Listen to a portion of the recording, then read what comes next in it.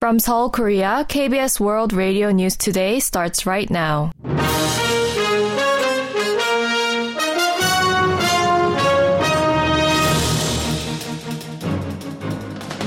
On today's broadcast, as trainee doctors continue to tender resignations in protest of the government's med school admissions quota hike plan, the government sets a deadline for the doctors to return to work. The government offers tax incentives in corporate value-up program to enhance the value of domestic companies to address undervaluation on the stock market. In an exclusive interview with KBS, Seoul's unification minister says North Korea's anti-unification policies could create confusion among elites in the regime. This is KBS World Radio News. I'm Daniel Che. More than 10,000 trainee doctors have tendered their resignations over the past week in protest of the government's plan to increase the medical school admissions quota. Amid rising concerns of a prolonged medical vacuum, the government has set Thursday as the deadline for the doctors to return to work without facing legal consequences. Gu Jin reports. A week has passed since the nation's trainee doctors resigned en masse in protest of the government's planned expansion of the medical school admissions quota, resulting in continued reports of delayed surgeries and cancelled patient consultations at the so-called Big Five general hospitals in Seoul. Stating that the threat to patients' lives and well-being from the collective action has become a reality, the government on Monday issued an ultimatum for the doctors to return to work by Thursday or face criminal punishment. Presiding over a meeting with officials, Interior Minister Lee Sang-min said the government was making its final appeal, stating that it will not hold to account doctors who return to their duties by Thursday. The offer follows a previous announcement of plans to punish the trainee doctors over their decision to resign en masse, threatening the practitioners with the revocation of their licenses, detention, and criminal investigations. Jung Jin-heng, head of an emergency committee representing professors at Seoul National University's medical school, issued a strong outcry during a news briefing, urging the government to take responsibility for damaging the democracy of the nation. The emergency panel, which met with a group of trainee doctors on Monday, called for dialogue with the government, saying that persuasion rather than intimidation would be more effective in ending the collective action.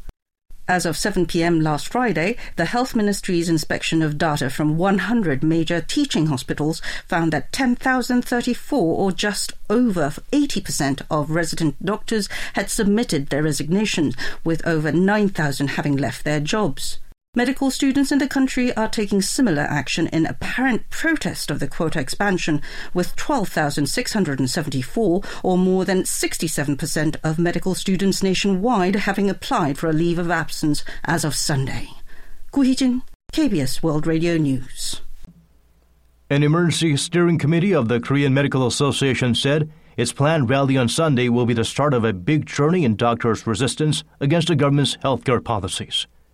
In a message to KMA members on Monday, the committee said the time has come to select between a path of mutual destruction or resistance through to the end, stressing that unless doctors let everyone know about what's fueling their anger, their journey will be perilous. The panel claimed that the government's policies were unjustified, saying trainee doctors and medical students are leaving their practice with no hope for the future under the government's planned quota expansion in medical school admissions and policies for essential medicine.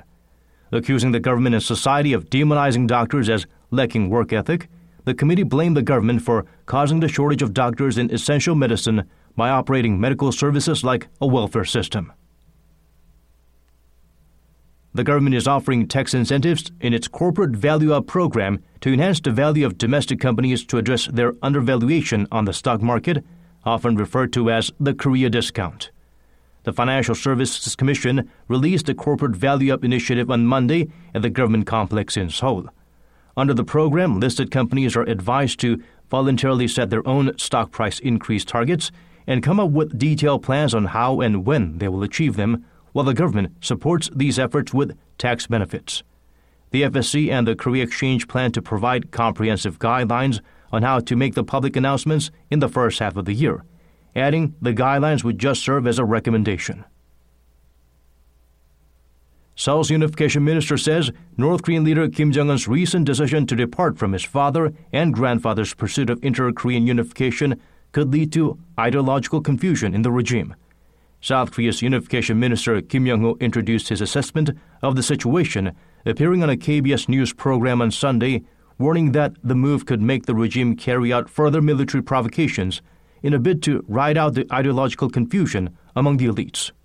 근데 세적 권력의 기반이 되는 김일성과 김정일의 Erasing the achievements of Kim Il-sung and Kim Jong-il, who are the basis for hereditary power, dismantling the monument to the three charters for national reunification, calling it an eyesore, these moves are highly likely to create ideological confusion among North Korea's elite ranks. If internal conflict arises, the North is highly likely to engage in military provocations to ride out the crisis. The Seoul government takes the situation very seriously and has produced response measures such as military deterrence. 매우 심각하게 보고 거기에 대응해서 철저한 Following his characterization of the two Koreas as two independent states at war late last year, Kim last month ordered the dismantlement of the monument to the three charters for national reunification, which honor the unification efforts of late leader Kim Il-sung, and demanded the cutoff of the inter-Korean railway Gyeonggi line, a project from the era of Kim Jong-il. Samsung Electronics on Monday revealed its first smart ring, the Galaxy Ring, to the world for the first time. The tech giant disclosed a ring which comes in 9 sizes and 3 colors, including black, gold, and silver, at the Mobile World Congress underway in Barcelona, Spain. The inside part of the ring, which was put on display in a transparent box, appeared to have at least one sensor that can detect the user's biodata. According to Samsung, the ring can be worn without discomfort while sleeping and gauges health-related data while the user is asleep. The firm does not plan to reveal detailed features of the ring until it officially launches the smart accessory sometime within the year. The Korea Workers' Compensation and Welfare Service announced on Monday that it granted diplomatic missions in the nation the right to file industrial accident injury claims in place of foreigners who work in South Korea. Previously, only the foreign workers' immediate family members, labor attorneys, or lawyers could file such claims in place of the workers. The agency said with the diplomatic missions filing such claims free of charge, foreign workers are expected to face less inconveniences, such as language barriers, while avoiding the risk of being exposed to illegal brokers and of being burdened by costs in selecting representation.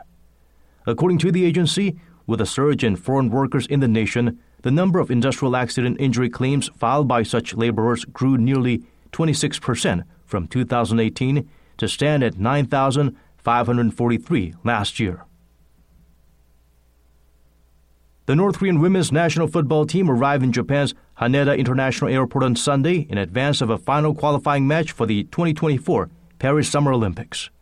As the athletes and team officials passed through an area restricted by airport authorities, dozens of people, presumed to be members of the General Association of Korean Residents in Japan, welcomed the team waving North Korean flags. The North Korean team entered Japan at around 10 p.m. after coming to a 0-0 draw against Japan in their first qualifying match in Jeddah, Saudi Arabia on Saturday.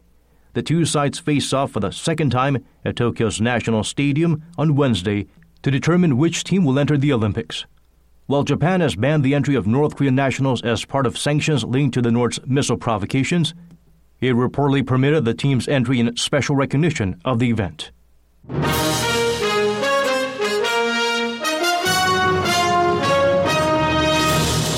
And that's the news from KBS World Radio's News Center in Seoul. This has been Daniel Che.